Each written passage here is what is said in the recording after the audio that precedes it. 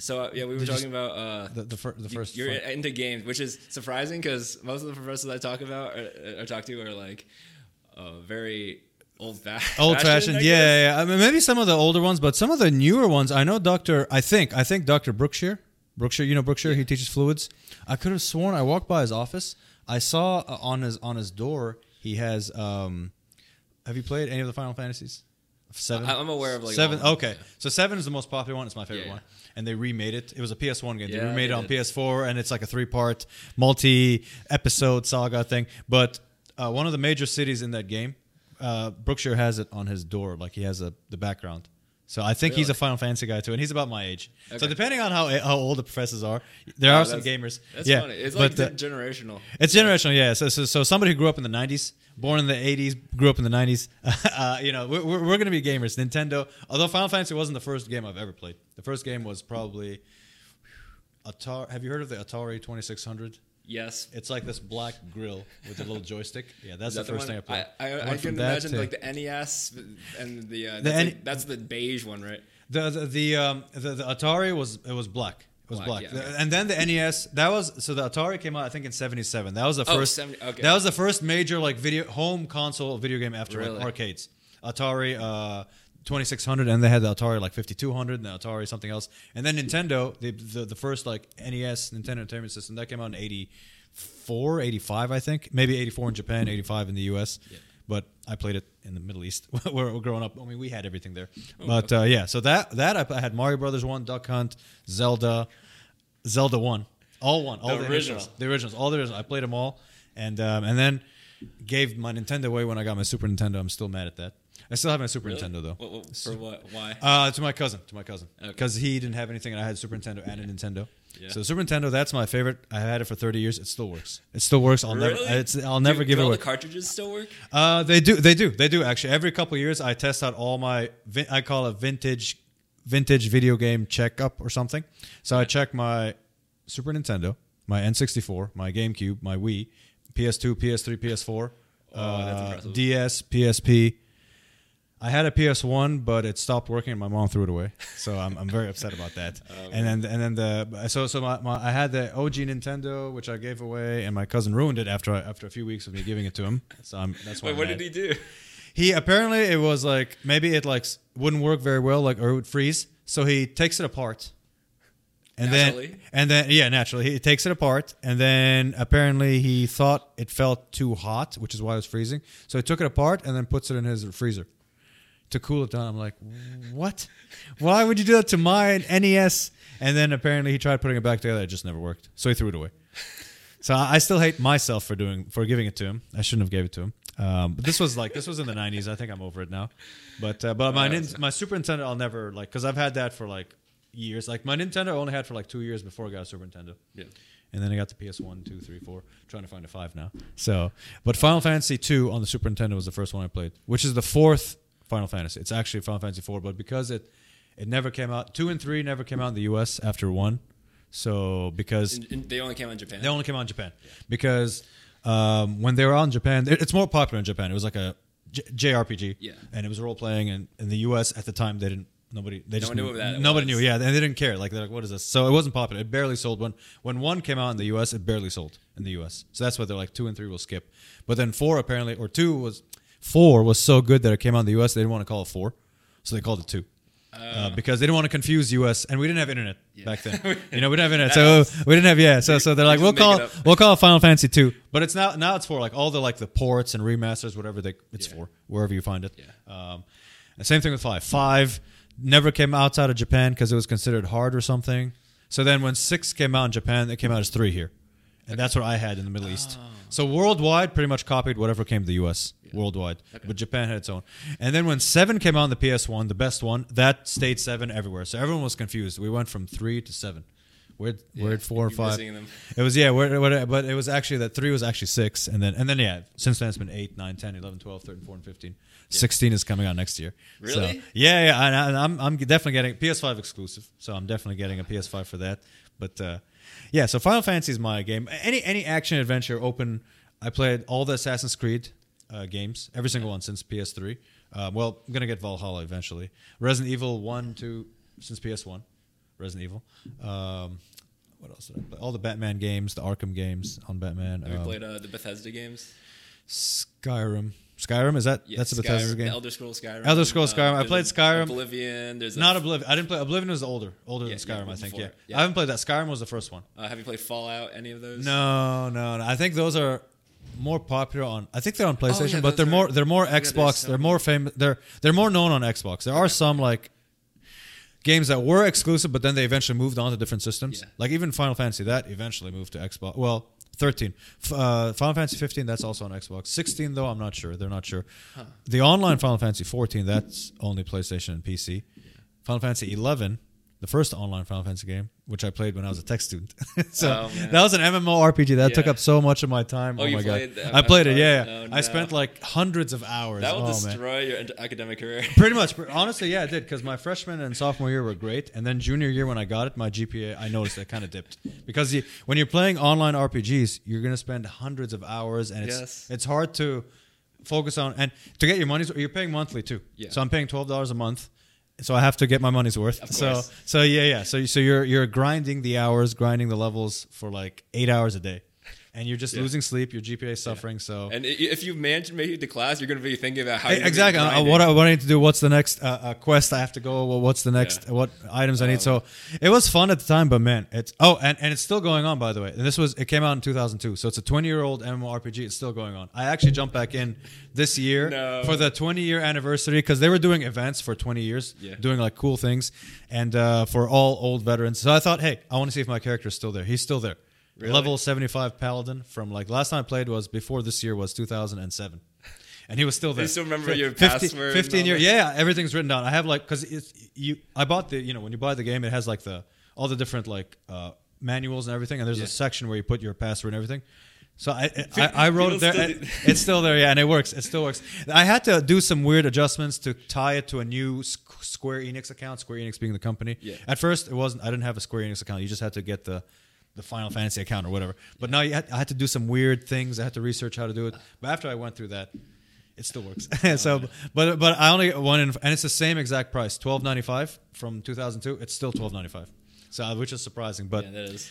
Because it's like it's old now, so they're like, we'll just keep it, and it's a lot easier now to do stuff. You can level up really easily. You can that's everything. That's everything. Back then, it was known to be things were known to be a lot harder back then anyway. But now there's a lot of hand holding. There is, which is okay. I'm okay with that. So it depends on what game. Man. It depends on the game. Yeah. Are you an Xbox guy or? All right. So I was originally PS2 and GameCube, and then Xbox 360, and then once I got into high school, college, I sold everything for a PC and joined the dark side. No. Oh, okay. No, PCs. Yeah, I understand. There can be, you can like customize and they can be pretty strong. Yeah. But I like everything's about nostalgia with me, except for the Nintendo. I don't know why I gave that away, and then my PS1. But everything else, that's fine. I still have all my systems that I've had. Like I have PS2, 3. I think I have like 8 or 9 of the classic systems. I still have them. I'm never selling them. Yeah. Never selling them because part of my childhood. I love my childhood.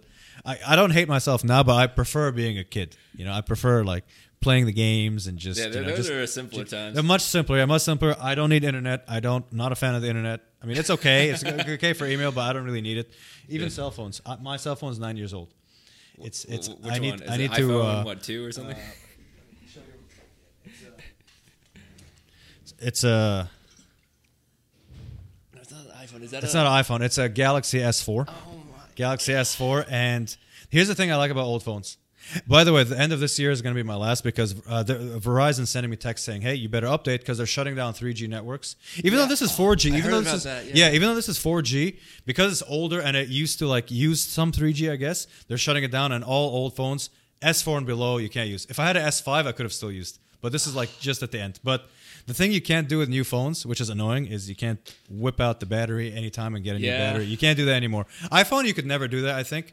But that's all Apple. That's all iPhone, yeah. But Samsung, you could do that with old ones. But new Samsungs, since I guess the S5 and up. You can't change. You can't just do this. You have to get a kit and everything and do that. No, they don't want you messing with it. They don't want you messing with it. Yeah, but this was so cool. This is my 4th battery, by the way, because 9 years. The battery's not gonna last 9 years. Is that the only component you've replaced? Yeah, that's it exactly. And really? I've dropped it once or twice, so that's why there's like you can see kind of like a crack. But like I put a little screen protector thing here to hold. But yeah, I've had this since 2013, since I started teaching, and it's still fine.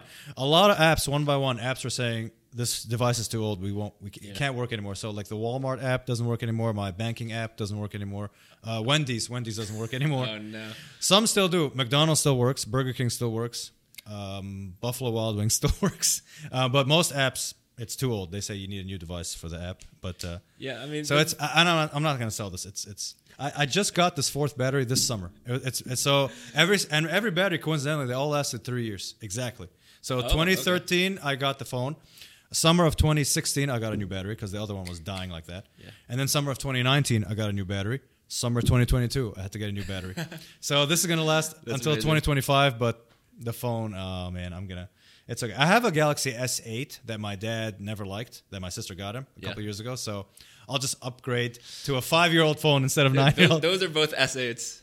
So, oh really? Yeah. Oh, awesome! Okay, I mean, it's great. It's the active, so it has like a pretty chunky battery. And, nice! And I can drop it and throw in water, and it's fine. Oh, good. So, yeah, I heard good stuff about the S8. Yeah. So okay, good. So they're still working. So So I have an S8 at home, and but you can't just pull the battery out though. You need like a kit and stuff. You need to unscrew it. I think it's glued, so you have to either. I don't know if there's any screws on there, or you have to like maybe do that. Oh, maybe There's I found online there's kits and there's like a YouTube video that I could use. So I guess I'll try that when it dies, because I like to hold on to things, as you can tell. All my video game systems. My car, I have a 2000 Honda Accord, which is still okay. Oh, nice. I do have a 2018 Toyota that one of my sisters left me, but my 2000 Honda, I'll never sell it. I changed all the stuff like radiators, EGR valves, whatever needs to be changed. I still have it. Original engine and original engine's still there. Yeah, engine's still fine. How many miles?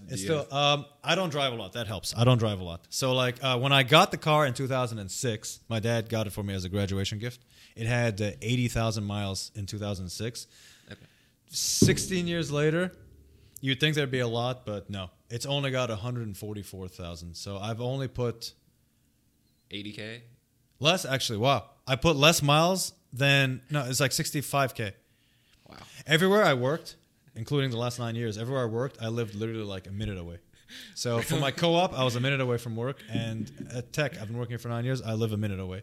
So do you? I'm in the same apartment. I've been in the same apartment for 9 years also. So my apartment, my phone are the same age. That's incredible. And let's see, my laptop's 11 years old. That still works. Yeah, really? So that still works. What is it? I have a work laptop. I have a work laptop, but Lenovo. Yeah. So I mean, this is like what I do my work on. But my other laptop's mainly for like internet and emails and stuff. YouTube. It's a Dell. i5, the old whatever. Yeah, it's Dell. Hey, it's still fine. It's got a gigabyte of memory, and I'm not even using like 200. I'm sorry, not a gigabyte, a terabyte, and I'm not even using 200 gigs of stuff of like my work and any like movies and games and stuff. Yeah. So it's still, and it was Windows 7 when I got it. It auto updated to Windows 10. Like all of a sudden, on its own, like the internet auto. Apparently, some laptops you could do it. Yeah. I just turned it on one day a couple years ago. It's Windows 10, but apparently 11 won't do that to old laptops. It doesn't auto to Windows 11. No, it's like it lacks the requirements. It's yeah. But I heard Windows 11 wasn't that good anyway. So I don't want it. Yeah, so I'm okay with Windows 10 on my laptop, and I have an 11-year-old laptop. My 2002 desktop stopped working in 2019. I was so mad. It stopped turning on. It's a desktop. It was a Dell.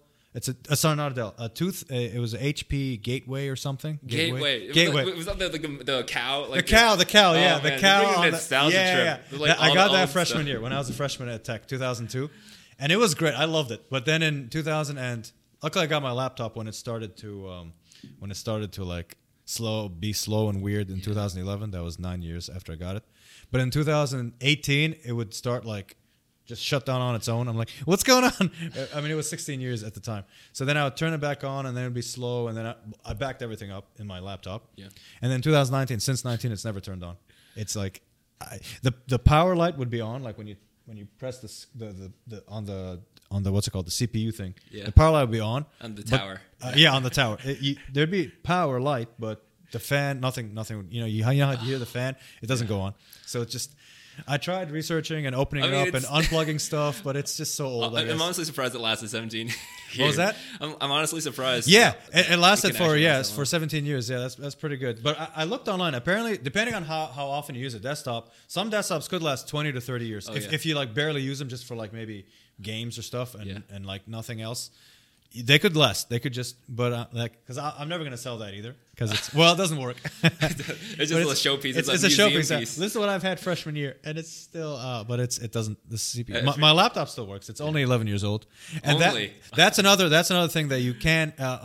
Could you change the battery on that? I actually just did. Oh, you just did. Okay, good. But you have to unscrew like these smallest screws in the world. Oh, there are. Okay, yeah. Is that a Dell? It's an HP. Oh, HP. Okay, so I have a Dell, my 2011, and I got in 2011. 2020, during COVID, so that was 9 years. I changed the battery because the battery, like without it unplugged, it won't work. Yeah. So I changed the battery, so now I can at least use it without it unplugged. So that you can change, but apparently laptops now, like this one, and I guess newer ones, you can't just remove the battery. Like my laptop, you can just there's like these like.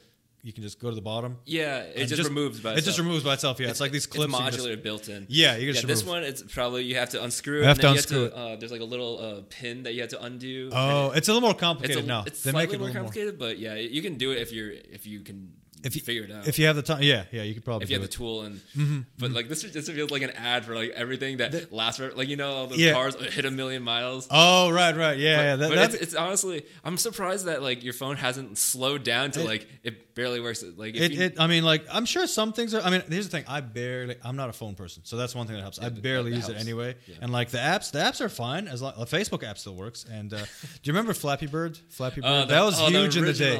Yeah, I still have it. Is that the one where you have to make? The one where you have to go up and down that plug you press it. I missed that game. It was huge at the time, and everyone went crazy. And apparently, the Flappy Bird creator got mad. I still have Candy Crush. I think Candy Crush is still going on anyway. But they still work. But like some of the apps that need updates, they'll stop working on this. Yeah. And by the end of the year, Verizon's saying by December 2022, they're shutting down. So I'm going to transfer this to S8 eventually before December during the Thanksgiving break. Yeah. So, but yeah, a little nostalgic, so yeah, I remember having one of those gateways that in my head I was like obsessed with updating the RAM because it was just so slow. That's true. Yeah. After like I probably got it in like 99 or something and had it in like 2005 and it was like barely working. Like the fan is like working as hard as it can. It had with like I don't know how many gig and didn't even have megahertz back then or it was well my gateway my 2002 was in the gigahertz like speed. It was like the CPU. Yeah. The CPU speed. I think it was. I think mine was in the gigahertz. It was like, was it? Yeah. I'm pretty sure it was like 1 or 2. We had 2 gigahertz. We're like, whoa, gigahertz. Like a dual core or something. Dual core, yeah. Those are the words they used. Yeah. It was like. Are you into computers at all, or? Not as much. Like I used to know more when it was like a big thing. Like, wow, what computer do you have? Yeah. But nowadays I'm more into PlayStation. So not so much like because I do remember the gateway computer was like it was a Pentium 3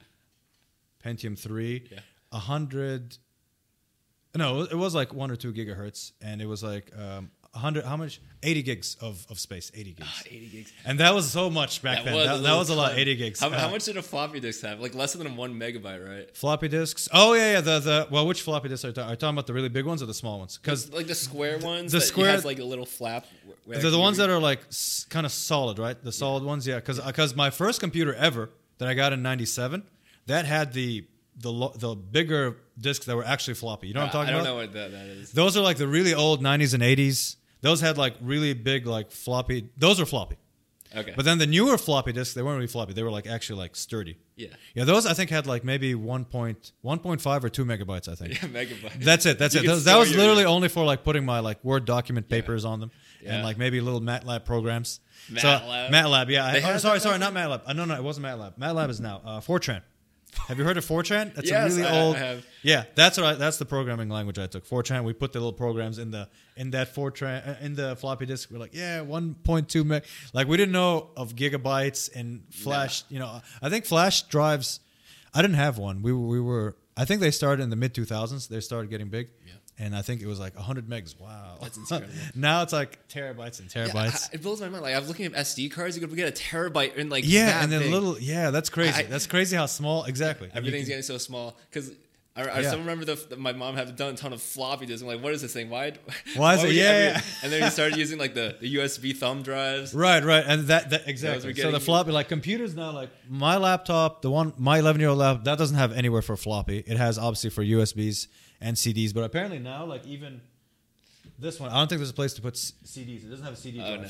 CDs is apparently CDs are apparently like going obsolete. Yeah. So that's unfortunate. My laptop, my 11-year-old laptop, that has a CD-ROM area though. You can play CD games. Yeah, this doesn't have one. I think it's because of the mechanics. You have to have the space, and then it has to go in and out. You have to, and then there's all that rotation. It's got a lot of So CDs, it's understandable that you're not gonna have it anymore because now you can put everything in little cards and little, or just transfer it wirelessly, or just transfer. Man, it's too much. That has a whole can of worms that put it in the cloud and then you don't know who owns it. All that weird stuff. I don't know. I prefer things older. I guess growing up, I prefer cartridges. CDs are nice, but I prefer like older systems. Like all the game systems I had were cartridges. Yeah, no loading times. Don't those cartridges? Don't they have like a life to them because of the memory like goes bad? So all my Super Nintendo cartridges, every single one, I tested them. They all work. Now here's one thing. Here's one thing that really surprised me. I only have one of the cartridge games I have has a saving system where you can save. The only way to save is to put like a battery. There's a little, those little circular batteries. Super Mario World. So Mario World's the only game of all the games I have. I didn't have like I never owned Final Fantasy. I'd borrow it from my friends, or like Zelda, because those are like the big games, open world where you can save. But Super Mario World. So the only way it saves is if the battery works. And 30 years, I got it in 92.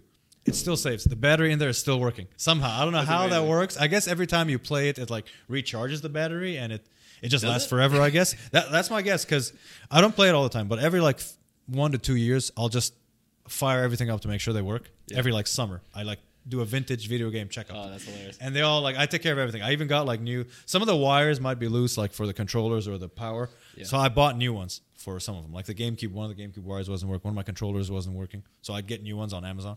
Yeah. So, but no, every single cartridge, most of the cartridges back then, there's no saving system, but they had a password system. So as long as you put in the password, you can go to different levels. Yeah. So they still last. Yeah, they'll last as long as you take care of it. You don't throw it against the wall.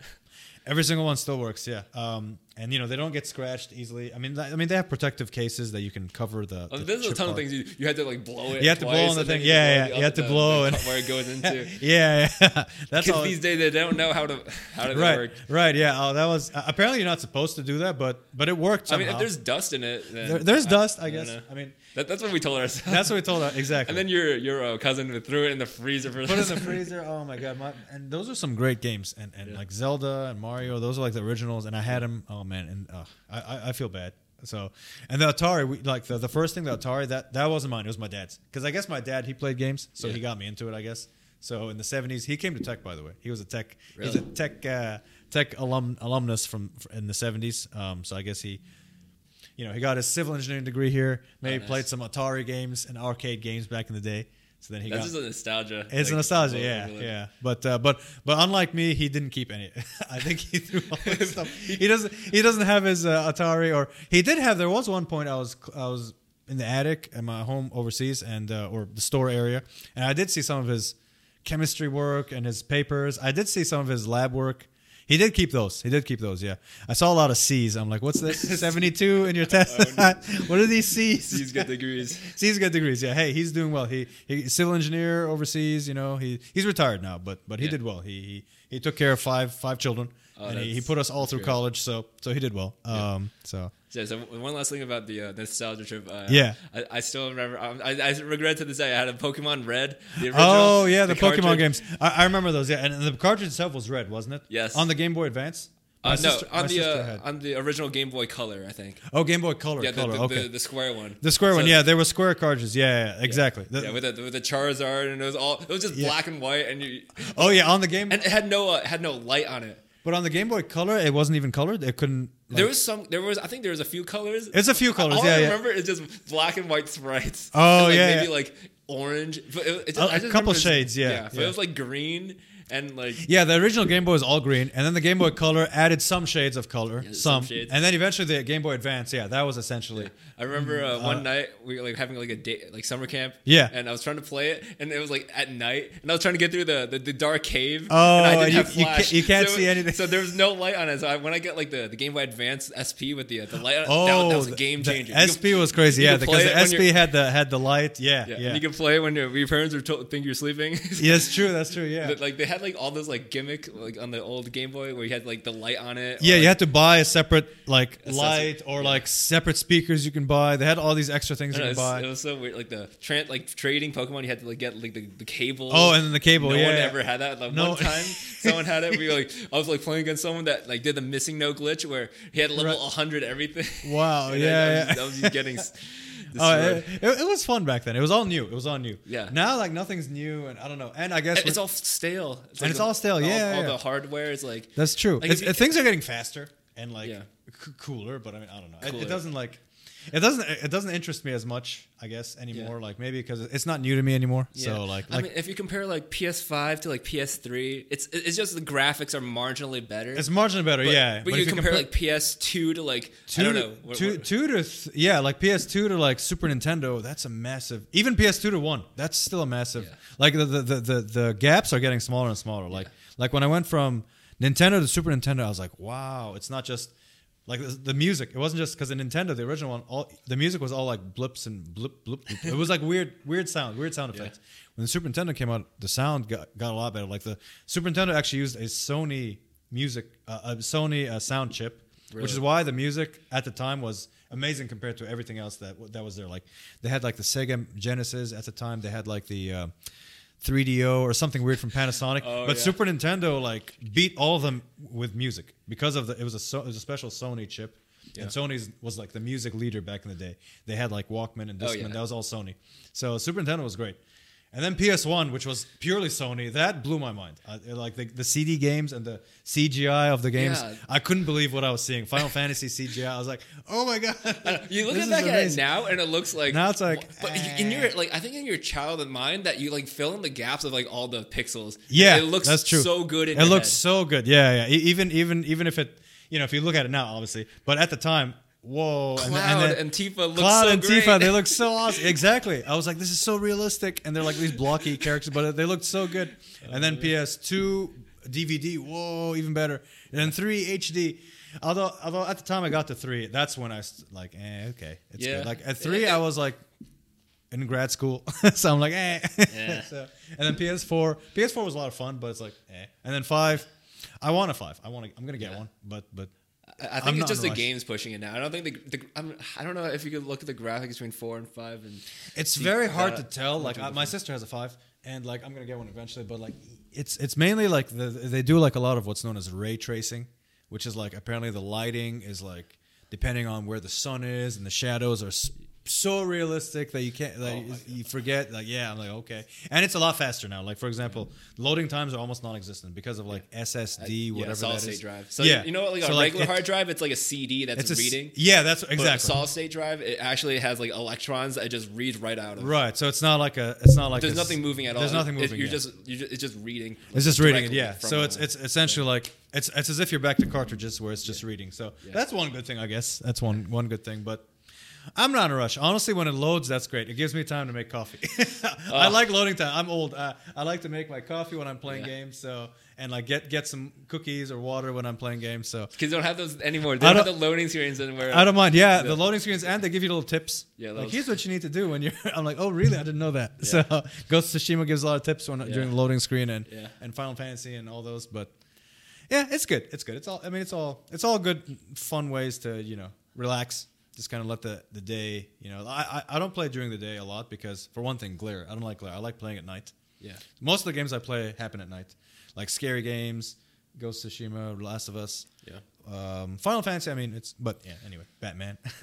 So yeah, good times. I wasn't expecting to talk to you about this. Oh no, it's okay. It's good to talk about this. Yeah. I'm sorry. I don't know if I was taking up your time of other things you wanted to ask, but I actually like having conversations like this because good. Most people, they just think professors are like these scared people that give them D's.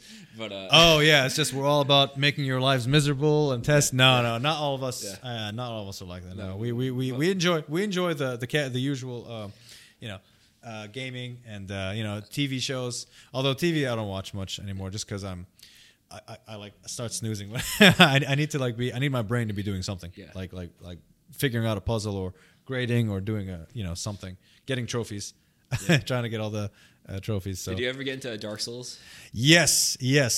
I played every single. I played the first Demon Souls on PS3. On PS3, that's what got me into it. Yeah. It was so frustrating. It's like I'll say that, but I'm like, it has RPG elements. So no matter how tough a game is, if it's got RPG, those are my favorite kind. Them out. And and I love that those settings. I like the medieval settings. The dark fantasy. The dark fantasy, yeah. Those I love Bloodborne. PlayStation exclusive. PlayStation exclusive. I never had to play it. I'm so coping. Cope is going to come to PC soon, hopefully. Oh, it's never been on PC? That's so weird. No. Because a lot of PS exclusive go to PC. Like Street Fighter 5. Yeah. I like Street Fighter games as well. What else? Final Fantasy 14, the online Final Fantasy, that was on PS4, 5, and PC. And then... But Bloodborne's not. Oh no! You need to get yourself a PlayStation. I know.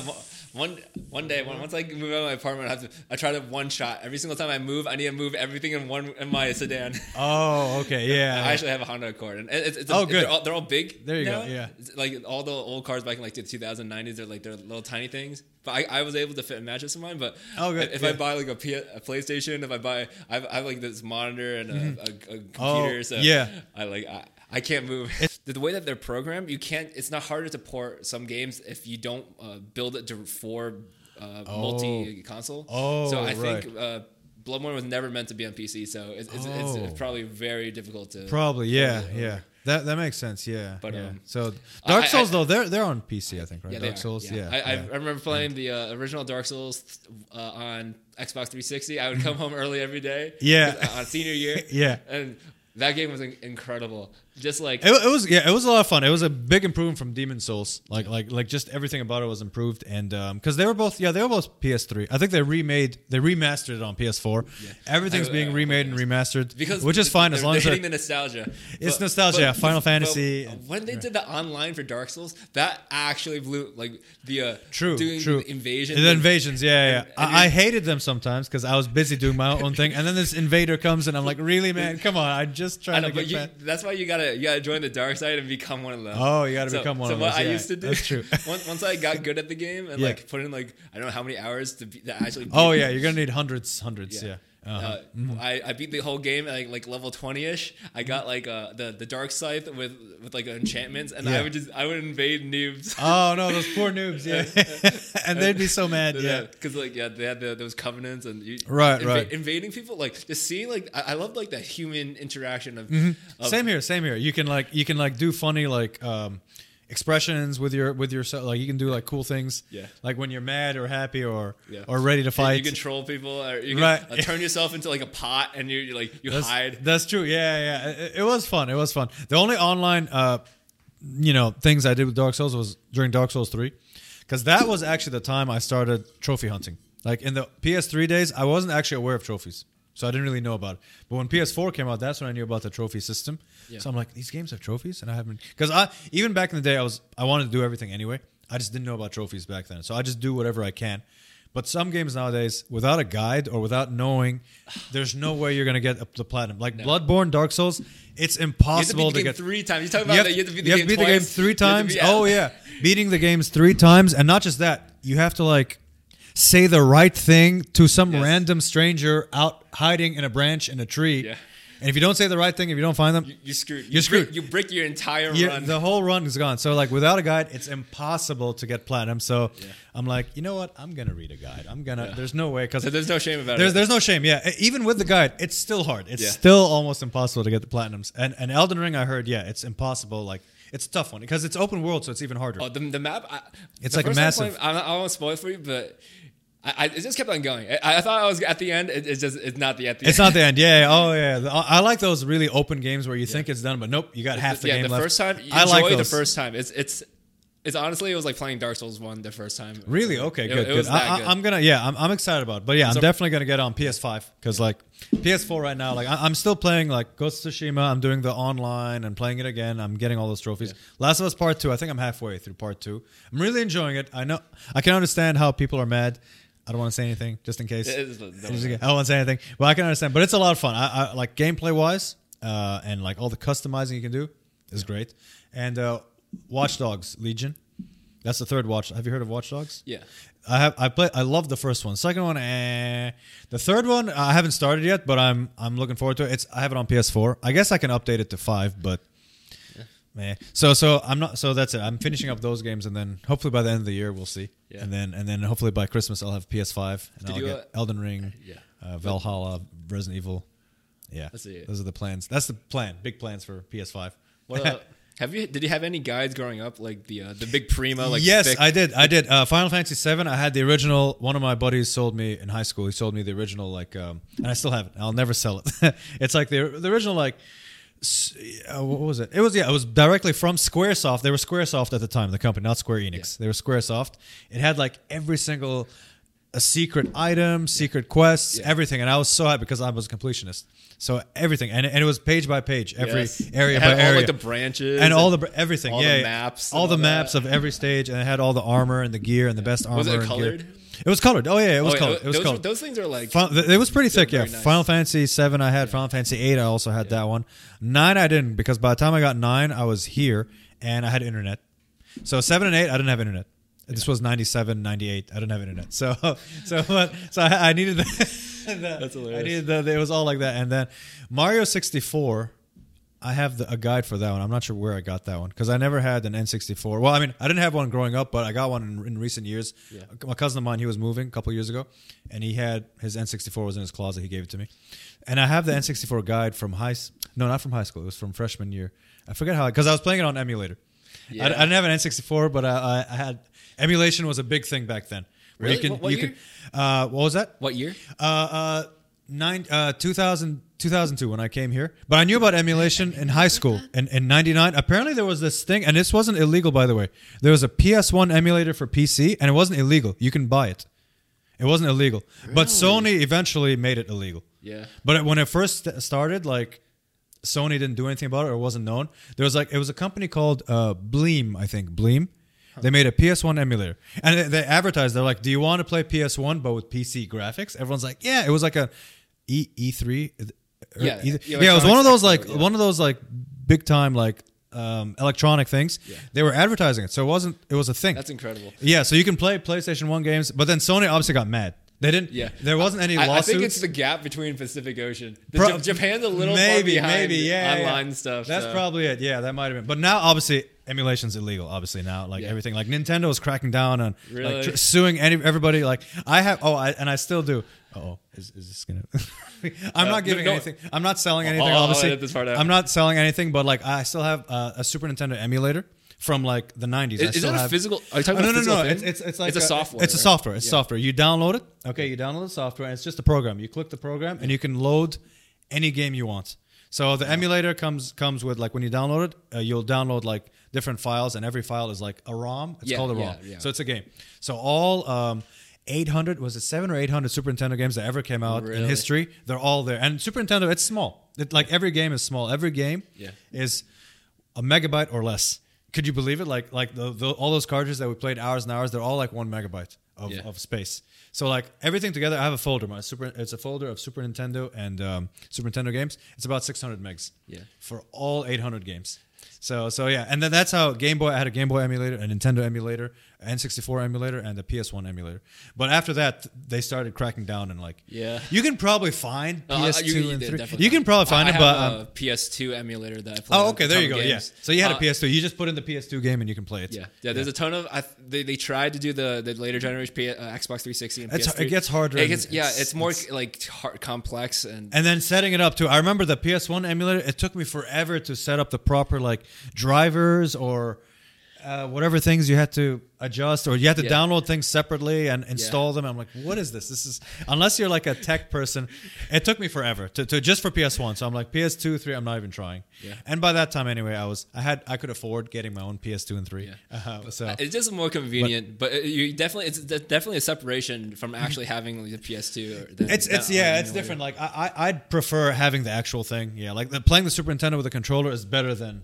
On the. Well, you can get a. You can, controller. Yeah. I do have like there's an adapter actually that connects to my Super Nintendo controller, and it connects to a USB, the little USB thing. Yeah. So there is a way I can connect my controller and play it. Yeah. But it's still no. I prefer sitting on my couch and having the Super Nintendo in front of me on the TV. On the big TV. It's a different feeling. Yeah. You know the Smash Bros games? Yes. But incidentally, I never really got into them. I played them, and I have Smash Bros on GameCube. The Melee. Melee, that's the one. Yeah, I have that one.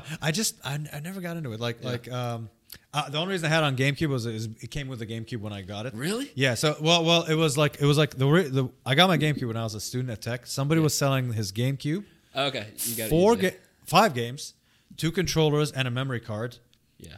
This was 2004, so you'd think this would be like and I think I checked like how much they're worth back then. This is like a $300 to $400 deal. He was selling it all here at Tech in the Tech the UC. He had like a thing for sale. Yeah, $100. I couldn't believe it. I'm like, oh, I'm getting it. I'm not, even though I'm not going to play it a lot because I was playing Final Fantasy 11 online at the time.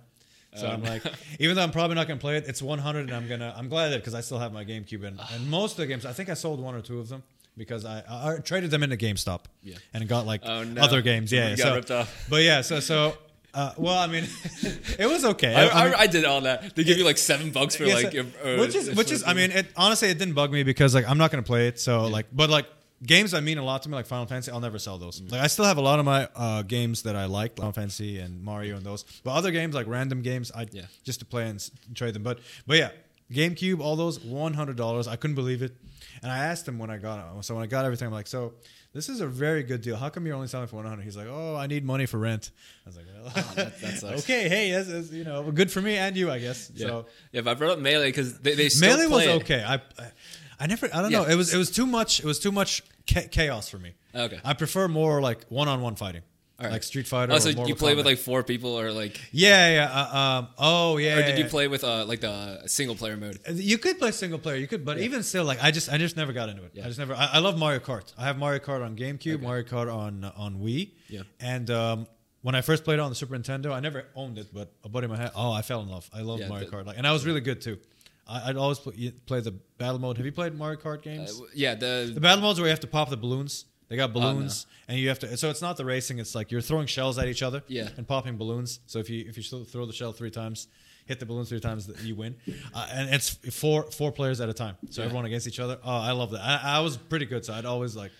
Not to toot my own horn, but I'd kill everybody with the Mario Kart, like on N64, on Super Nintendo. So everyone would gang up on me. Yeah, but it was a lot of fun. Yeah, I brought up a Melee because there's a certain type of person that's really into the Melee because it's this thing that you could do that is not intended by Nintendo. So you could do like these they're called wave dashes where you can basically animation cancel so that you slide on the platform. Really? I didn't know. It's considered the most technical of any Smash Bros game. Oh, okay, so really? That's why it's still played today. Melee. There's tournaments. The GameCube one. It's still going on. It came out in 2001. There's tournaments every year. And it's still, wow. So it's more, so the Wii version and the Wii U. People play them, but the GameCube one is still the most. Still, people consider it still the best one because. Oh, okay. Hey, I have it, so it's probably going to be worth something someday. Yeah, just sit on it because that thing, I'm not going to be selling. I sold it in like 2013 for like $60. And wow. That's right now. I feel like if it's a good one, it's probably with the box. I still have the box and the manual. Yeah, I still have those. My Super Nintendo though, I'm so mad. Like before I brought it to the US, I guess because they couldn't fit because it was overseas. Yeah. I threw all my manuals and all my boxes of every cartridge. They were pretty big though. They were like cardboard boxes. Cardboard? Yeah. They were like cardboard, but like the thin, not like the white composite. It's like the composite. Yeah, exactly. So they were kind of so they took up space, and then the manual was big. But I loved the manual. I love to sit there and read. Oh, those are great. And all the new games now, everything is like they'll put one piece of paper on there, and say, "Oh, here's the warranty or whatever." Don't they have like a piece of paper that just say you download it here? That's it. Yeah, exactly. You can download. I'm like, no. I loved reading it. I loved reading it as a kid, and I still do now. Like if a game, but I think all the newer PS4 games, none of them have manuals. I think Witcher did. Witcher had a manual. Some of the older PS4 games did. Did you play the Witcher games? Witcher is my favorite. Witcher 3. I've never played 1 and 2. Oh, you have to. Because what you can do, you can transfer your save across really? the game. So they'll remember like this. Do you remember like the beginning of Witcher? You're like talking to the guy in the bathtub and then he's asking you what happened last time. And you're talking about Witcher 3? Witcher 3. Yeah. At the beginning of the game, there's a flashback. Yeah. And you're in the bathtub and is Yennefer there? Verzima. Are you with Yennefer? That's a little after. That's the dream. But you're talking to like this French guy in Verzima. In the beginning, yeah, in the little town. He's asking you those questions because in Witcher 2, there's certain decisions that you can make that will affect your game. Wow. Okay. So that's why you got to play Witcher 2 at least to transfer your save. Well, fortunately, and I just heard this a couple months ago, or maybe a couple weeks ago, they're remaking Witcher 1. It's finally being remade, which I was always hoping for. I'm like, they have to remake one. Dude, that one is They're remaking one, but we don't know how long it's going to take. It's going to take. It's going to be at least like 4 or 5 years because it's been 20 years now. It's been 20, since 1 came out. Yeah, so they have to remake because nobody's going to go back 20 years. I've never played 1 and 2, and I think 1 and 2 were only on Xbox anyway or PC. 2 was on PC. I think you could play 1 on PC, but they were never on PlayStation like back then. Yeah, so now Witcher 3 is on PS4. That's why I played it. Okay. I heard good things about it, and I loved it. It's my favorite. Besides Final Fantasy VII Remake, it's Final Fantasy VII. Nothing's going to beat that for me. Witcher is my favorite. Witcher. I think they have very similar attributes. They do. There's a lot of RPG elements and like fantasy, and one's more futuristic fantasy though. Final Fantasy, it's more like cyberpunk fantasy, which is okay. But Final Fantasy 16, the thing with Final Fantasy, they jump back and forth between like the Final Fantasy 16, that's going back to medieval fantasy. Really? Yeah, because all the first 6 Final Fantasy games. Have you played any of the old ones or heard of them? I think I played the 6. They're all like sprite top. They're down, all sprite. so it's hard to tell. They were still a lot of fun, but the first 6 were all like medieval times. You had castles, you had dragons, you had swords. That's what the first 6. 7 was the first drastic change where they had like industrial cars and trains. I'm like, what is this Final Fantasy? But it was amazing. The way they did it. It was like they mixed a little bit of fantasy with some. I mean, he still had a sword. There was still some sword fighting. Cool. There was still, but then they had some future. And then 8 went a little more futuristic, which I never played 8. 8 was okay. It had some flaws. And then 9 they went back to fantasy. 9, but they made it too cartoony, and the animations were like the main character, he's got a tail. I'm like, why'd they have to add the tail? I don't know. It didn't bug me that much, but it was still kind of weird. And then 10 was a mixture. Did you like 10? 10 was good. The one with the Blitzball, the water. Yeah. I like 10. I love. What's his name? Titus. And he's yelling. There's so many memes from that game. The laughing meme, the ha ha. Yeah. 10 was great. If I were to rank, I have my top 5 ranked. If I were to rank them, 7, nothing's gonna beat 7. Mainly because I was a kid, and at the time I played it, that's just nothing's gonna change that. 7's my favorite. Second favorite is 12. Yeah, 12. That's the one. That's the final one on PS2. That's the one in Ivalice. Ivalice is like the nation or the land that it's known. And there's several games based on that came out on PS1. Vagrant Story and but 12 had Vaughn. It was the main character. Balthier. It had Fran. She was like the bunny race. I don't think I played that one. It was the first action it was first non-turn-based non-MMO Final Fantasy. So like, oh really? It was like real time. So it was actually real time moving, but it's not. It was not. So 10 was turn-based. Yeah, you played 10. 10 was you had to stand there and wait your turn, and then 11 was MMO. So like World of Warcraft. Oh, okay. Yeah, 12 took 10 and 11 and combined them, kind of. So you could move around. But it was still like attack. Yeah, you still had to wait for attack, but you can move around. You can move around, and the enemies were there, so you could see them instead of like doing how you can't see enemies in the old ones. It the battle screen. What was that? There's a fog of war. There's a fog of war. Yeah, and it would go psh, and then you're in the fight. 12 wasn't like that. 12 you could see the enemies, so you can run away from them, and go to them, and fight them. And it was still partly turn based, and then ever since then, that's how all of them were. Final Fantasy 13, you move around. 14 is MMO. 15, you move around. And then 16. 16 apparently is going to be an even more drastic change. Apparently it's going to be a lot like Devil May Cry. Have you heard of those games? That's a super fast It's going to be super fast, which I'm okay with new stuff. A lot of fans are annoyed. They're like, no, why are they changing it? It doesn't bother me. It doesn't bother me. I wonder how they're going to... Is this still going to be like team-based? Apparently you will have a team. You will have a team, but you can only control one character. So everything else is going to be AI. Kind of like 15 was like that, by the way. 15 you can only control Noct. Have you played 15, the last Final Fantasy? I've never played it, but I've seen it. You've seen it. It disappointed me. I'll say that. It really? disappointed Is me. that the one with the car where they're driving? The car. They're driving. They have to push it in the beginning. They push it. They're like, why are we pushing a car at the beginning? And you can fly the car at the end when you customize it. Wow. You can fly it. So it'll be like your airship, pretty much. But honestly, but it disappointed me. 7 by far is my favorite. 12 and then 10. 10 is my third. And then I would say 6. 6 was just amazing. Is it 6 my fourth? Yeah, 6 was just amazing. Like, even for Super Nintendo days, it blew my mind as a kid. Yeah. And then my first Final Fantasy, which is Final Fantasy 4, that had a great story to it. Have you played the old ones? Any of the old Sprite ones? 6 or 4? I think I played 6 was the first one. 6 was the one with the Espers. They're called Espers. Yeah. Terra or Locke. 6 had the 14 characters, and like none of them were really the main character. They all had their own stories. Okay. Yeah. So Terra, Locke, and then there's like Edgar. There's a king of this place. But 6 was amazing. So yeah, and then those are my top 5. Yeah. And after that, I guess 15 might be number 6 or 7, and then 8 maybe. But my top 5, those 5, I don't think anything's gonna crack those 5. They've been in the top 5 for like the last 10 years. It's just the newer games are, 13 and 15 disappointed me. They're still fun. I'll never sell them, and I'm gonna keep them forever, obviously. Yeah. But it's different, and that's not just games, movies. It's every time they remake. Some of my favorite movies ever, Terminator, RoboCop movies, they'd have reboots and sequels. It's not the same. It's not the same. I honestly, I refuse to watch the reboots because it'll taint the memory in my head. It's nice to. Oh, okay, yeah. It might ruin it. It might ruin it. Like there was the latest Terminator movie, which was supposed to reboot after Terminator 2 with unsuccessful sequels. Yeah, it was okay. I'm a Schwarzenegger fan. I'll watch any Schwarzenegger movies. Okay.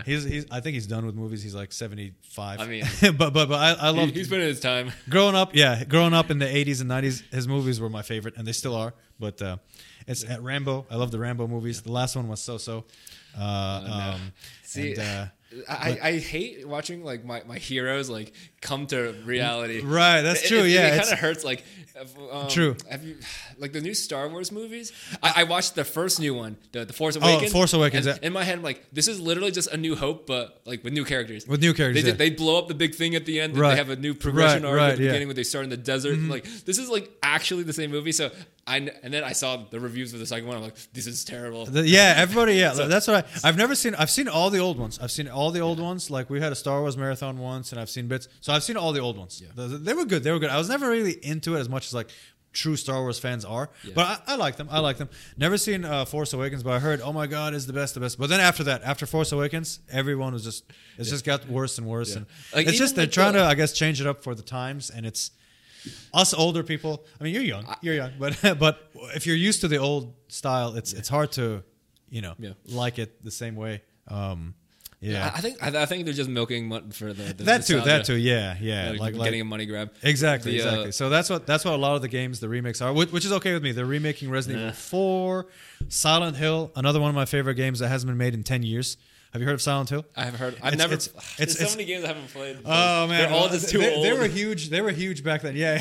When Silent Hill 1 came out on PS1, that scared me the most. That scared me more than Resident Evil, because Resident Evil was more of zombies and like you can hide from them. It's like an action, right? It's an action. Yeah, Resident Evil was more action. Silent Hill though was not more action. It was more like you're running away from like weird creatures and things happening around you. Okay. Like you just walk into a room, and then the room all of a sudden like you start hearing this like static sound, and the walls start peeling, and you're like in this like hellish cell that's like it's like a cage. Yeah. You're like, what's happening? So it creeps you out. Like you have no control.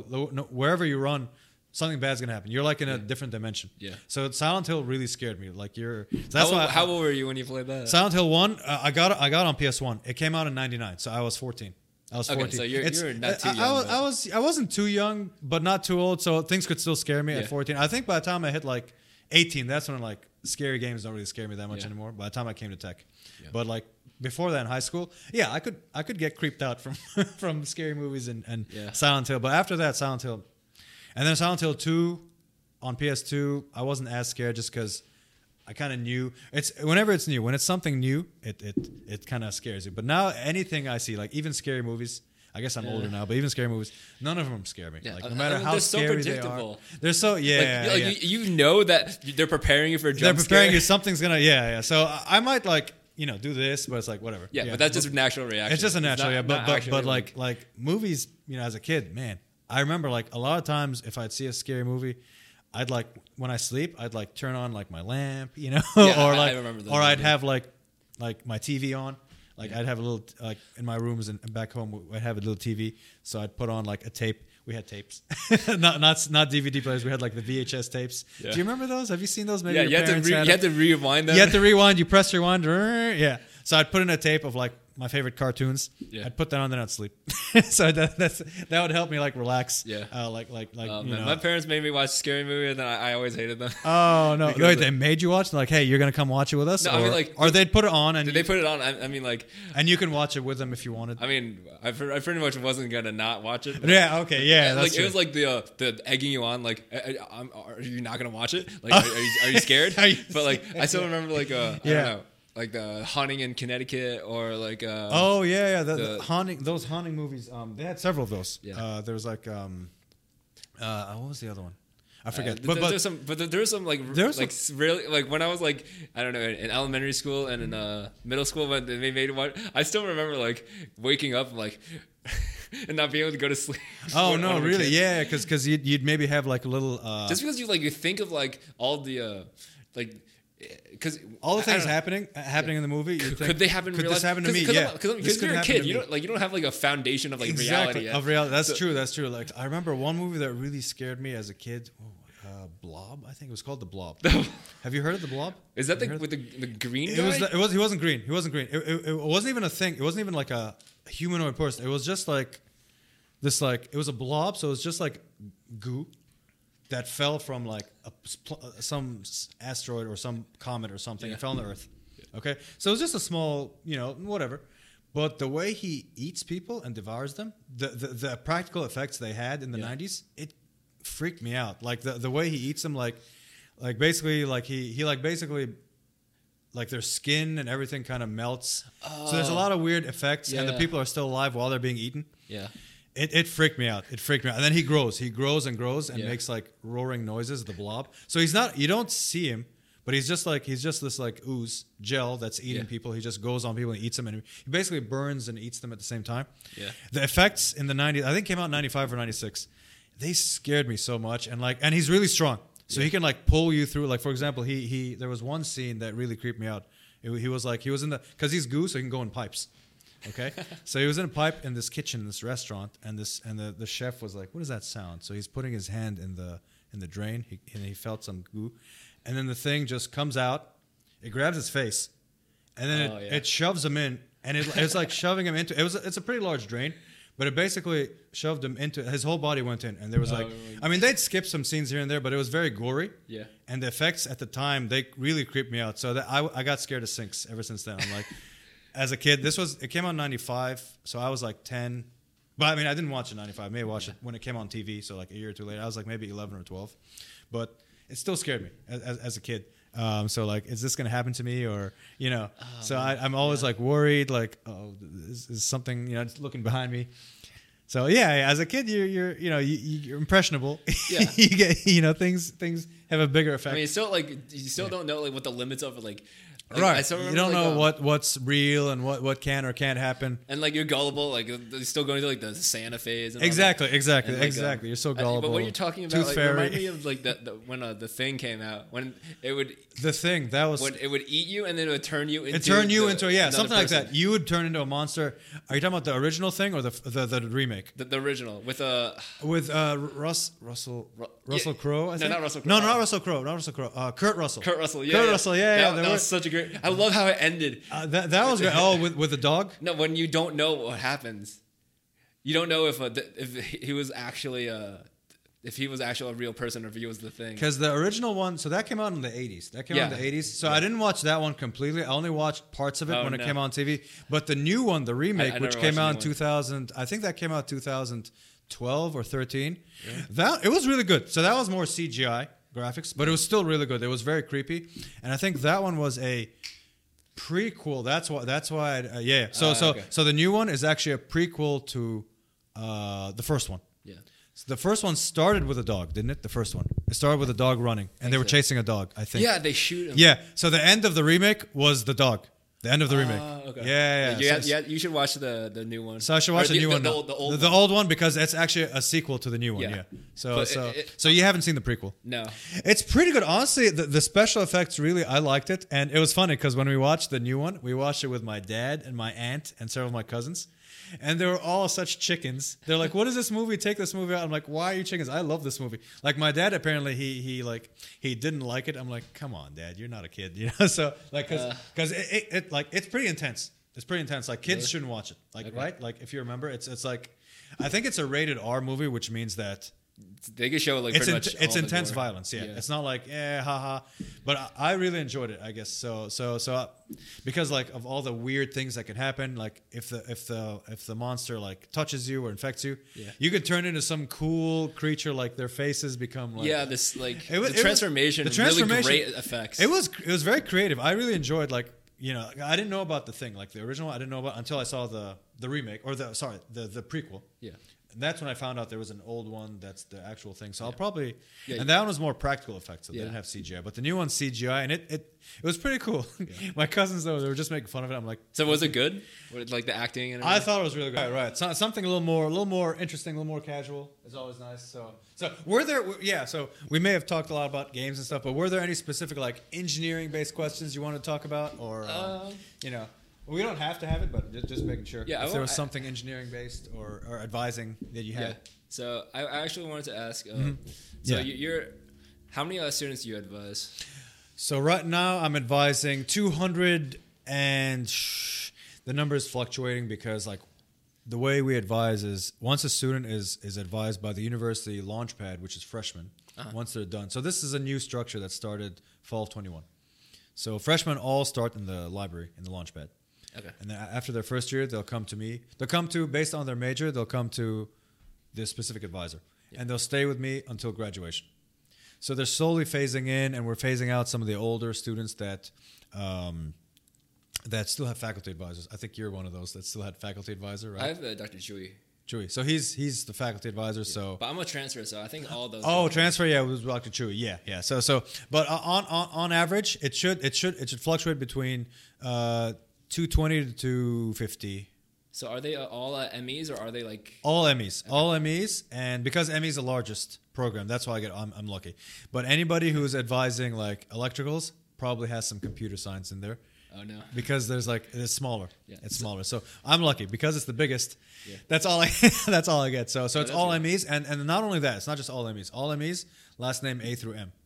Okay. Because if I do all MEs, all letters, I'll have like 300 to 400 students, which is a lot. So to balance it out nicely, I have all MEs, last name A through M, and pretty much sophomore year till senior year, till they graduate. Yeah. So. And it's been going well. I like it. I like this structure better because freshmen, they need a lot more hand holding. They do, yeah. And they're changing majors always, but sophomores rarely change majors, and juniors and seniors almost never change majors. By that time, they're good to go. They're ready to finish up their major. So really, all you're doing is giving them like what classes they need to take. Yeah, essentially, that's the main thing. But there's always other problems. A lot of times, students are going to fail a class. They're going to drop a class. They're going to change. Concentrations. They're going to change majors. So I help them get started when they change majors. Yeah. Like, here's the new advisor. Here's the new major. Let's just talk about, according to the catalog. So I can't answer all their questions for the new major, but I can at least look at the catalog and say, okay, this is what you need. This is what you can transfer over from like Calc 1 and Calc 2. You can use those. Yeah. So, but most students, because they're sophomores to seniors, they kind of know. So it's a lot of times like, okay, here are the classes you're taking. Here's your alternate pin. Any questions? No. So on average, my appointments last usually between 10, 15 minutes. Every now and then there'll be a half-hour appointment. Yeah. If a student fails a class, has to change his schedule, needs a form for taking a class online or changing majors or forms. So Yeah, and then on top of that, I teach. So advising is my full-time position, and teaching is my side position. Actually, I was talking to Mr. Hill, and he told me about the DWF classes. Do you know what that is? The DWF. So that means those are the classes with like the highest rates of failing, withdrawal, and D. Yeah. So I think DFW, they call them like DFW. Okay. Yeah, DFW rates. Is that a thing, or is that just like unofficially, like you call them that? I think it's unofficial. I've never seen it on like on a official piece of paper or something saying DFW classes. No, I think that's just what we call them, like DFW. So those are the ones that the highest rates of failing, D's, withdrawing, calculus and physics. Those are the ones with the highest. Calculus like 1 and 2. Yeah. 1 and 2, and physics 1 and 2. Yeah. Those are the highest DFW rates. Mechanical classes not so much. Mechanical we're nice. We're a good department. You think so? We're not as like hardcore, I guess, as we don't like, try to weed people out. We don't try to weed people out. By Yeah, the point they're exactly. MPs. Yeah. So I think math and physics. The material is tough. I'll say that. It's not just because like that's what the department's doing, but it's a lot of theory. It's a lot of like. I wasn't expecting physics. Have you taken physics here? Not here. It's a lot. Is it one and is there two different? There's two physics. Yeah. So Cal-based physics 1, which is all mechanics. Yeah, mechanics, kinematics, forces, and all that. Okay, yeah. Then Cal-based physics 2 is your electricity, magnetism, optics. I think I forget, but a little bit of that. A little bit of I wasn't a fan of either physics. I loved high school physics, but when I came here, what was in high school physics? So I just took first general physics in 11th grade. I took general physics, which is just regular high school physics. So it's not Cal-based. You can think of it as algebra-based physics. That's why, okay. So it's just algebra-based physics, but it was pretty intense. It was intense. Yeah. 12th grade, I took AP Physics Cal-based. My first semester, AP Physics, Cal-based Physics 1, and then second semester, Cal-based Physics 2, and I took the AP exams for both of them. Yeah. Didn't get high enough for credit for either, so I had to retake them, which is okay. But taking those classes really prepared me, and I made A's in both Cal-based Physics 1 and 2 here. So, and having the grade, I don't know if you've heard of how they do their grade percentiles here for physics. No. And 80% is an A in physics. Okay. And a 65 is a B, and like 40 something is passing. Is that with a curve? That's normal. That's how it normally is. That's like no curve. That's like if you look at the you know how the syllabus has like a grading breakdown, yeah. That's how it is. And it's been that way since I was a student. Like 80% and above is an A, and a 65 is a B, 50 something is a C, 40 something is a D. That's just how it is. Yeah. I always did well in physics, so I liked those topics, but not so much E&M, but I had a good professor for it. Okay. I took that at a different university. But yeah, Calc 1 I failed, and then Calc 3 I failed. Oh, no, really? Calc 3? Yeah. Calc 3 is its own beast. It's like all three-dimensional. I just didn't. I hated those line integrals, man. Those things just... It was the Calc 3. I didn't like those either. I loved Calc 2. Did you like Calc 2? A little bit more, yeah. I thought Calc 2 was great. I liked it. And professors do make a big difference. I liked my Calc 2 professor. My differential equations, I loved that too. Calc 3, though... He was a good teacher, but he was hard. Yeah. And his name was Savage, like his last name. So Dr. Savage, he was aptly named for Calc 3, and but he was a good teacher. He was, he's nothing against him. It was just a tough class and tough material. Yeah. I just always wanted to ask because the DFWs. I always wonder if. We always talk about engineering as being very high flunk out or change of majors. Why do you think like it is like that? I think because engineering, you can like, there's just so many different ways of solving problems, and it's hard to, it's easy to get off track and like think you're doing it right, but you're not. Don't talk about that. Yeah, unfortunately, but honestly, it depends on which engineering major you're talking about. I think because so I mean, I don't have a lot of experience, but I've been through chemical because I started out as a chemical engineer. Yeah, you told me that. Yeah, so chemical engineering was it Orgo? Orgo, yeah, organic, but yeah, I guess you call it Orgo. That class, oh my god, that was all just memorizing, and nothing clicked, nothing made sense to me. So organic really, kicked my butt, and I had to change majors. Yeah. So it's just because there's a lot of math and a lot of engineering. You have to be able to visualize how to fix something, and it's just a lot. It's a lot at once that you have to like keeping all the assumptions and all the equations and all the rules and limitations.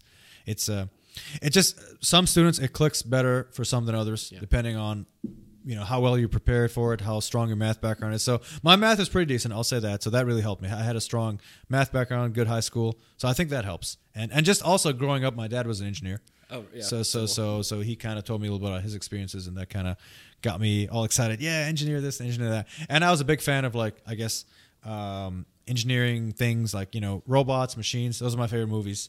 Terminator, RoboCop. It's all machines, robots. Yeah. So that also got me interested. That helped with doing well. It's like, oh, this is interesting. But organic chemistry, I don't know why. I mean, I was between the two anyway. Even before I started, I was thinking mechanical because I like robots, or chemical because I thought I liked chemistry as well in high school. And then I did some research, and I'm like, okay, chemicals on average get paid more. So I'm like, hey, let's do chemical. But no, I don't care how much is being paid. That organic chemistry just, yeah. And you can be successful really as any engineer. It doesn't just have to be chemical or computer. Really any engineer, depending on the company. Like I knew some industrial engineering people that, they're making tons of money more than like a mechanical or chemical. It just depends. Yeah. It just depends on, where you work. Yeah, it's weird. Some like niche engineering that they get paid an incredible amount, like petroleum and nuclear. Oh yeah, nuclear. Yeah, nuclear is one that's up there. They're very like small amount of job positions, but I think it's very small amount, and like you have to like know your stuff very well, and you got to be careful. Like anything that involves like safety issues, that's usually something like if you have certification or training or stuff, and like a good degree, obviously. Nuclear, petroleum, those are the big ones, yeah. What do you think about students that they just go into it because it's stable or it's just because it's good money, but they have no interest? See that? I mean, that's usually something that, affects a lot of, like, I guess I was kind of in that situation myself because, like, I had a little interest in chemistry. I did. But then when I got into the actual stuff, I'm like, no. And a lot of students, they'll get to that point. They'll realize that eventually. Like some students, I've had some students say, nope, they took dynamics, they took thermo. They're like, I don't like this. I want to switch to civil engineering or electrical, which is fine, which is totally fine. As long as they realize it at some certain point, that's fine. But if they go through with it 4 years, it's like they're not gonna have a good life. Yeah. They're just gonna be miserable their whole life doing something they don't want. But just because I'd never do that. Like even like chemical, like I can't see myself, depressing myself over the years, continuing with organic, like. I finished Organic 1, right? Yeah, I did finish Organic 1. Wait, there's two? There's two. Yeah, there's two. No. There's two. Organic Chem 1, Organic Chem 2. And you need them both. So I finished 1. I barely made it through. I'm like, okay, I'll claw my way through 1. Maybe we can do it. I think I made a C. Yeah, I did finish 1. It was the beginning of 2 where I'm like, no, this is not going to get any better. And then I'm hearing horror stories of PChem, which is physical chemistry, which apparently puts the bad parts of physics and chemistry into 1. So that's even worse. So I'm like, no, I want to make sure I'm not miserable. So I unfortunately it worked out well. Moving to mechanical, it wasn't too late. I just had to catch up certain classes like statics, like chemicals. They don't need statics, so I had to do that in the summer, and then like maybe dynamics the next summer or something, and then I was caught up. So just 2 summers and I was caught up. Finished in 4 years. Yeah. I actually really enjoyed those classes. Like I still have some pride in getting an A in statics. Oh, good. Dynamics, mechanics. Those are nice classes. Yeah, those are good. Those are like the foundation. So exactly, they are. I really like them. But they're great. But then honestly, like I like them too. But then when I got to machine design, dynamics and machinery, I thought I'd like those too because of robots and stuff. Yeah. But I did not like them. Like just the way all the math involved, and all the weird linkages and the gears. I'm like, it's just not clicking. But then when I got to thermo and heat, I'm like, okay, this looks nicer to me. I don't know. I just like it more. I like the resident. I like the thermo. Yeah, thermo heat. I feel like those two are like chemistry classes disguised as ME because they have like the a little bit. Yeah, there's a little bit. There's a little bit of heat energy balancing and stuff, and a little bit of they're more like energy and gas based compared to like physical compared to physical. Yeah, that's true. That's true. Yeah, it's like civil based. That's true. That's true. I struggle with no, so yeah, much. Yeah. They can be a little bit of that, but I don't know. Again, like if that's something you enjoy, like something that clicks with you, might as well go the whole way. So it worked out well for me, and like even when I did my graduate studies, master's and PhD, they were thermal based. Like it was a heat transfer of a current transformer. I forget what exactly we did, but it was something with the heat transfer within a current transformer of like the special like insulator oil in the current transformer with Dr. Pedersen. He's retired now. And then my PhD was with Dr. Chewy. Dr. Chewy. I think I read that. I looked. Oh yeah. You saw the simulation of it was all modeling. Yeah, it was all modeling. So it wasn't something too intense, but it was nice. For the time, I was like, "Wow, this is so cool! All the CFD modeling we could do." Yeah. So nothing too scary. Like I got lucky. I didn't have like a huge scary project because some PhDs last like 5, 6, 8 years even. I did mine in 3 because Dr. Chewy was a well. It wasn't. I'll say this. It wasn't just me. Dr. Chewy was a great advisor. Yeah. Like we had it all planned out. And I was kind of building off of somebody else's original computational model anyway, so I'm just kind of trying to make it my own. So it wasn't something original that I make. So, but still, so I got lucky. I had a good simple project relatively, and it worked out well in the end. It worked out well, and I enjoyed that. I enjoyed the fluid stuff and the computational fluids compared to, I don't know, machine and solid mechanics. It's so weird. I always because it is really that big of a difference. If you like machine design, you're probably not gonna like not gonna like thermal. Fluids not so much. And vice versa. Even my sister, she was civil engineer. She graduated from tech. She was civil, so civils have to take some ME courses like dynamics and fluids. She hated dynamics, but loved statics and mechanics of materials and. After that, she takes like concrete design and steel design, reinforced concrete, and all that, and she loved those. I was opposite. I did not like. I liked statics, but mechanics and materials I did not like. Really? It was a lot more statics than I wanted. So with dynamics I liked more, fluids I liked more, heat obviously I liked. But she did not like dynamics or fluids. Yeah. She was like, that civils they shouldn't like dynamics because you don't want your structure to be moving. You don't want it. Yeah, exactly. Maybe that's why they show the Tacoma Bridge. Right. We don't want it to like they do want some. Apparently they do need some. They don't want it to be completely rigid. They want some to flow. They want some deformation, just a little bit. Yeah, very little though. Like even their buildings. Apparently their buildings shouldn't be completely rigid, like because of like wind or something. Actually, in Japan, there's this building that because of the earthquakes, because they're on the tectonic plate, they have like a counter like balance on the bottom. Where it will it will move in a way that will have the least amount of stress during an earthquake, nice. Which is really cool. Because a lot of earthquakes do occur over in that region. Yeah, because they're on a fault line. So they're all. That's why. Yeah. I don't know if California, LA doesn't have any skyscrapers though. So right, California too. Okay, I didn't think about it. Yeah, I didn't think about it that way. I don't know if there was any recent earthquakes, but I think it was 2000. I want to say 2010 or 11. Yeah. There was a major earthquake in Japan. Yeah. And like that caused a tsunami. Yeah, they caused Fukushima. Oh, that was the nuclear plant? And then the nuclear plant. Yeah, so that was a huge disaster that back then. Yeah. So I think because of that, one of the reasons why I kept up with that obviously was because like the games, yeah, like Final Fantasy 14, they had to shut all their servers to help conserve power. Really? Yeah. So and obviously nobody complained. Obviously nobody's like, "What is this? Why?" Yeah. I don't care about your everyone's like, "That's fine." Yeah. I wasn't playing Final Fantasy 14 at the time. I have the demo of that, by the way. The cool thing about it is you can play the demo forever. Yeah, we're off on another topic, but that's a nice thing. Like you can play that, and that's up. You can reach it up to level 60 for free, which is amazing. So I have that. They get you hooked. Yeah. So I mean I'm busy. I'm not going to buy it, but yeah. So from that, I was reading how like Square they're shutting off all the servers to help conserve power and however they can help, and obviously affected a lot of pretty much everyone in Japan. Yeah. So it was a terrible time. Yeah. And like apparently there was a game, I forget who made it. But it was like some sort of disaster game that was supposed to come out at the time, but they delayed it because of that. Yeah. It was like, we don't want a disaster. It was like a worldwide disaster earthquake thing. It's like, we shouldn't release this because something bad just happened in Japan. I forget what game it was. It was a pretty famous game too. It wasn't Call of no. I don't know. But it was a pretty popular game. But they delayed it because it was, I forget. But we'll look it up later. So yeah, it was a pretty bad time for Japan and like all that parts of the world. But nothing. I don't think anything.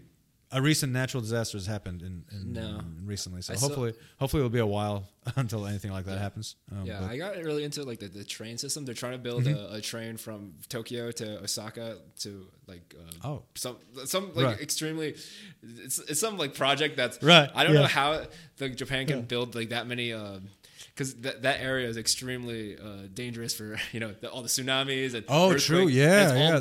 It's all mountains. Yeah, it's not like California where it's just like flat. Where they could, if they just got all their stuff together, they could probably build a pretty nice train system. Right, but you're right. It's scary. It's like anything can happen, and like it's like it's kind of open. It's kind of open. It's vulnerable to like, hey, here's a tsunami. You know, yeah. So and like I'm just like, I don't know. I got into also into the nuclear like the discussion about whether or not, and I'm kind of perplexed why Germany's like shutting down nuclear plants when they need natural gas from other countries. But I don't know why it was so bad in Japan, but I think it was like due to the levees that they didn't build them to withstand a certain level of flooding. But I don't know. It was weird. Yeah. I think now they're probably, you know, I hope that better prepared. I think maybe they just didn't know of the extent of how bad things could get. Maybe once unfortunately, it usually takes something really bad to happen for them to do something about it. Unfortunately, kind of like with plane crashes. Pretty much. Unfortunately, something bad. Like, did you hear about the Air France? This was a while ago, 2009, I think. Going from Brazil, there was an Air France flight going from Brazil to France. It crashed in the middle of the Atlantic because of something, a stupid thing that the pilots should have known. Like the plane stalled. And so when the plane stalls, that just means that, you know, it's just kind of at constant velocity, it's just kind of dropping. Yeah, the engines don't work, so it's just gliding. It's just gliding. Yeah. So in order to control that stall, apparently, I don't understand this fully, but from what I remember, the nose of the plane has a pointing down, and then you eventually control it back up. Huh. But while that was happening, like apparently there was noise. Like it was, you're like the system's warning them saying stall or something, like from what the black box is saying, and the pilots were arguing. There were two, like I guess the senior pilot was in the bathroom at the time, and the two not so senior pilots, rookie pilot and somebody else, were arguing about what they need to do. They were both apparently pointing the nose upward while it was stalled, and you're not supposed to do that. Yeah. So now that's specifically every pilot is training specifically for it because of that crash. But they didn't have the best training before that in 2009 for a situation like that. But now, if a plane stalls, you point the nose downward, and then you slowly get back into your something like that. So, but they're pointing it up the whole time while it was falling, and you can't. You gotta So that's all fluids and aerodynamics. So Dr. Chewy's aerodynamics class will teach you more about that. But yeah, it's unfortunate. Yeah, it takes a disaster to really know to be prepared for another one, I guess. I was like looking at talking to Boeing people when they were at a job fair recently.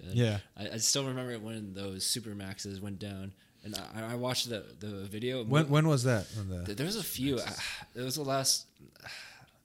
Within the last 5 years, there was a few Super Maxes. The 737, and it was due to the engine design. There hasn't been too many recent crashes. I'm trying to think. What was the last one? That Malaysia one, that missing one. That's the biggest mystery. That was 2014. That's been 8 years. I've watched so many videos. But that's the biggest. Where the heck? We still don't know where it is, right? It's in the Indian Ocean somewhere. We just know that. Yeah. I think because they found pieces. I heard they found pieces in Africa or something. Yeah, but I don't know. We still don't know where it is. The cause. The cause. Yeah, nobody knows, and it's just weird. It's crazy. I don't know. I have flown. I wanted to talk to you about you said you emigrated here, so I moved. But like every time I fly back to like China, I'm afraid am I gonna be on the one? But there's so many flights. There's so many. Yeah, it's like 0.00% chance. I'm like I don't think about it. I'm not worried. I just watch my movies on the airplane. I'm like whatever. I don't think about it. So it's fine. Just pass out. Exactly. Whatever happens, I'll be passed. Yeah. So I recently flew to Lebanon this summer. To visit family. First time in 7 years. Because didn't have a green card and COVID happened. So I was delaying it, but it was nice. I flew, didn't think about Malaysia flight or anything. So when I fly, I usually go from Nashville to either Atlanta or Chicago or something. And then from there to Europe, to either France or Amsterdam. And then from there to Lebanon. Okay. No direct flight. There's no, unfortunately, Lebanon doesn't have any direct flights. There are direct flights to Qatar and Dubai. There are those from the U.S., but then from there I have to go to Lebanon anyway. But that's farther. That's actually farther. Yeah, that's larger. I think the airlines are the flights even longer. That's 13-hour, 14-hour flights. Whereas Europe, France, and Holland's 8 or 10 hours. Yeah. So it's a little better. And I'm used to those. And I like those airports. I like the airport. I don't care where it is, but as long as the airport's comfortable and nice. So I like the this summer we tried Belgium, was not a fan. No offense to Belgium, but the airport wasn't so nice. Coming back though, we went through the Greece airport. It was nice. I love the Greece airport. They had the tourism. It was really nice. Yeah, and they had some nice restaurants. If they have nice restaurants, nice sitting areas. They have lounges too. Yeah. Or you can either, if you're a member, or you can pay for the lounges. I don't mind paying for the lounges as long as they have comfort. Yeah. So there was one lounge my sister and I went to. I think it wasn't that much actually in Greece. It was like $50. That's not much. You can sit there for as long as you need, and we had like a 5-hour layover. $50. All the coffee, all the food you can so sandwiches, soup, meals. You get your money's worth. Yeah, and the chairs were so comfortable. Wi-Fi.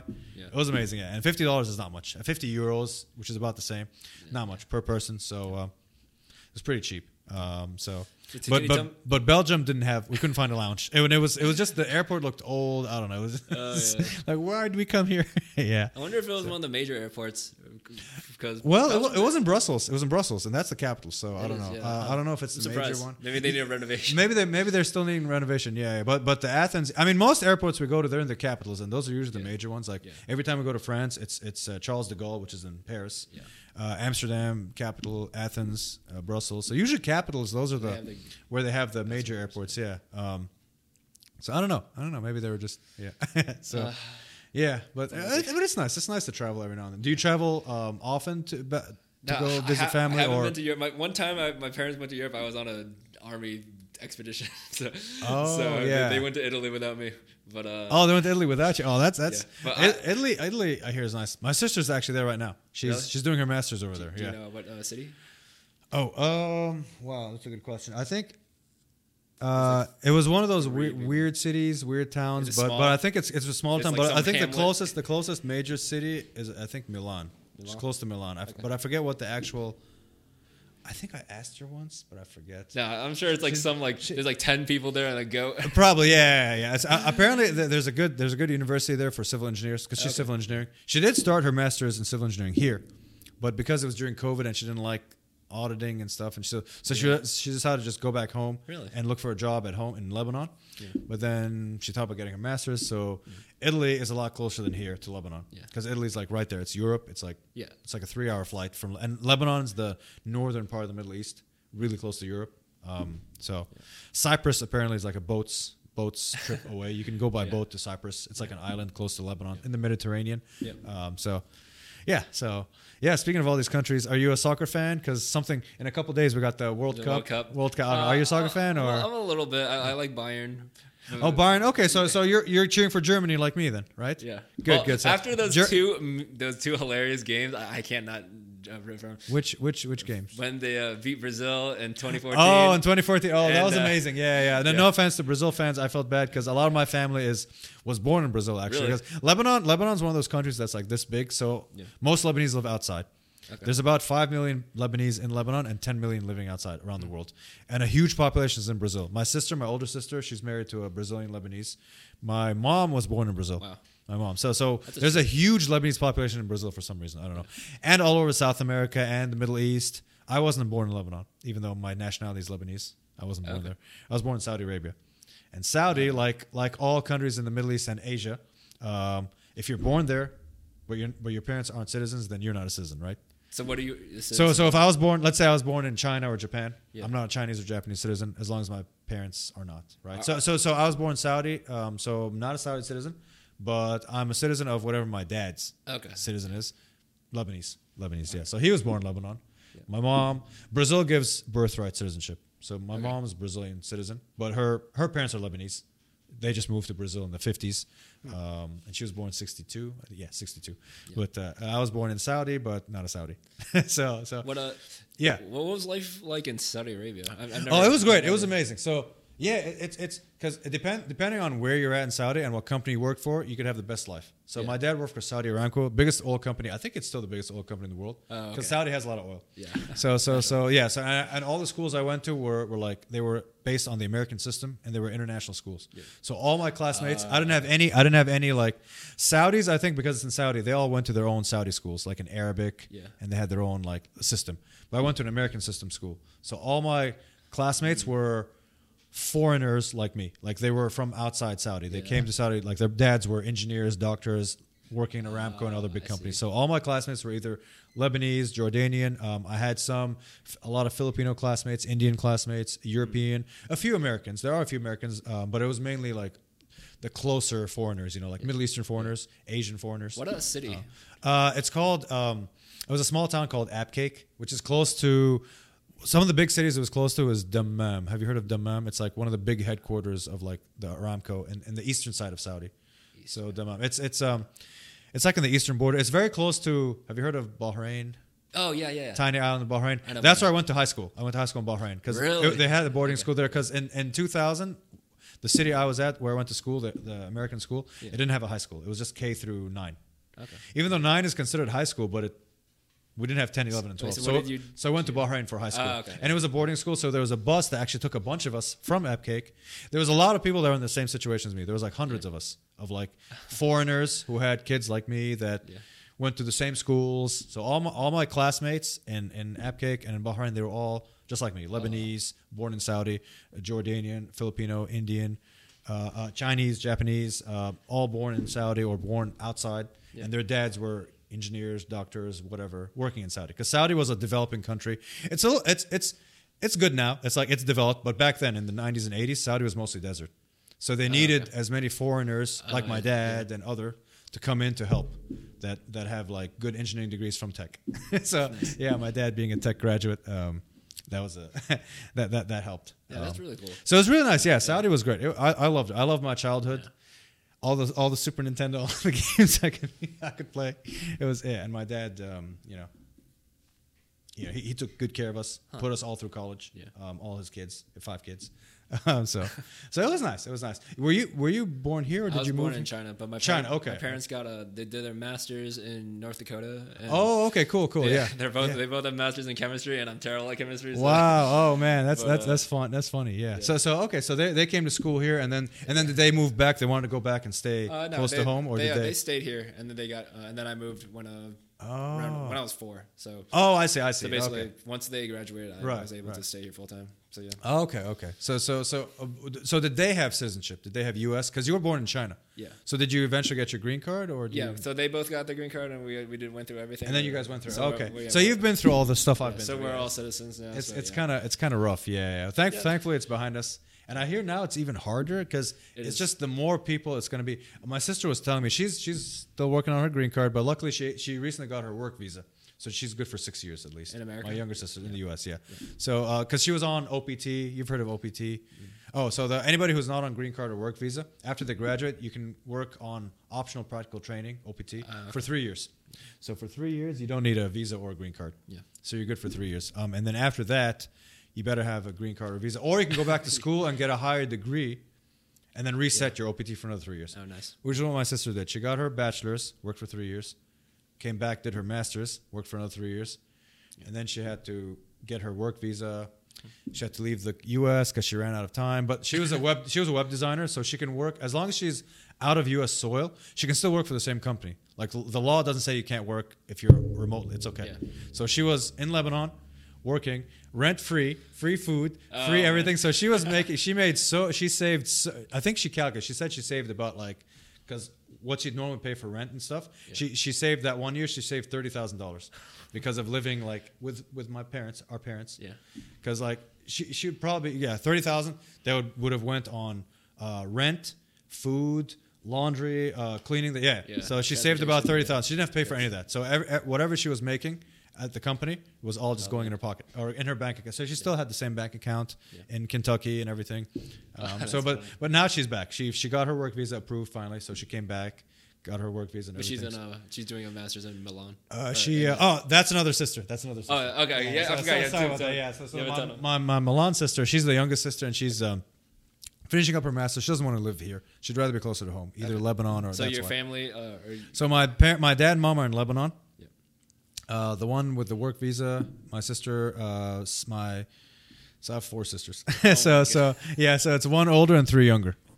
So the 3 younger ones, the oldest of the 3 younger, she's the one in Kentucky that just got her work visa and is working on her green card process. But apparently, depending on where you're from, apparently Indians have to wait decades to get a green card. Yeah, because there's so many. Because there's no. The more people there are from that country, the less chance you're going to get it. And it also depends on what category you're doing. So if you're doing some sort of like family-based category or lottery or something, that's going to take forever. Yeah. But if you're doing something that's skill-based, then it won't take long. You're getting a higher degree, yeah. It's called preference category. Okay. So like, but somebody who gets it through like maybe family sponsorship, you're going to wait like 50 years apparently. So you might as well like not, 50 years like Indians, and I think Chinese might also be there because there's so many. Yeah. It depends. Lebanese though, there's not a lot in the U.S. Relatively, there's not a lot. Yeah. So that's why my sister's not too worried. She's got 6 years, and then by then she'll worry about it later. So she's not too worried. But maybe she'll get married by then. She is 30, so yeah, yeah. But I'm 2 more years and I'll apply for my citizenship. Okay. So but green card's the main thing. Citizenship's not. I mean, it's you're comfortable. It's not like there are no one knocking on your door. That's right. There's nobody. There's nobody say, hey, you're doing something illegal. Nope. Hey, I've been here for 20 years. Yeah, this August will be 20 years that I've been in the U.S. And of those 20 years, 21 of them have been at tech. There's just 1 year I've been outside tech. Only 1 year I did a co-op at Train, which is in Clarksville, Tennessee. Okay. Just that 1 year. Other than that, my 98% of my time in the U.S. was with tech, which is great. It's great. They helped me out, and it's been a great experience. And we'll see. Let's go for another 20 years. So I don't know. We'll see. I'm not married. So happy with where you're at? Yeah. Oh yeah, for sure. I'm very happy. The best days of my life though were childhood. I'll say that because it's no responsibility. I'm just playing Super Nintendo and eating my mom's food. That's my. If you ask me what are the best days of my life, grades 1 through 6.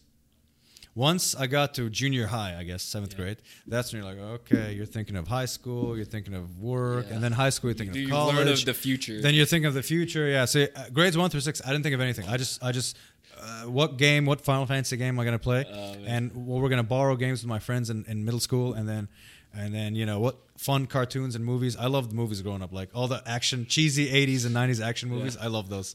And like no internet, don't need internet, no cell phones. It's okay. My friends and I would call on the landline and hey, let's go play soccer or something. Hey, how do you beat this level in Zelda? I enjoyed those. Yeah, those are some good times. I enjoyed. They were simple times, and like anytime we'd go out like with the family, it was fun. And now that's another thing. I'm like, family is like everywhere. Like, but back then we were all together. Yeah. So now with everything being online and connectivity, and it's a different time. Yeah. All right. But, I'm sure we could go on for another 2 hours. We probably could. We probably could. It's almost I do have somebody coming. At so 4. I appreciate you taking. Oh, sure. Yeah, we could always do this again another time if you ever wanted to follow up. So awesome. Yeah, so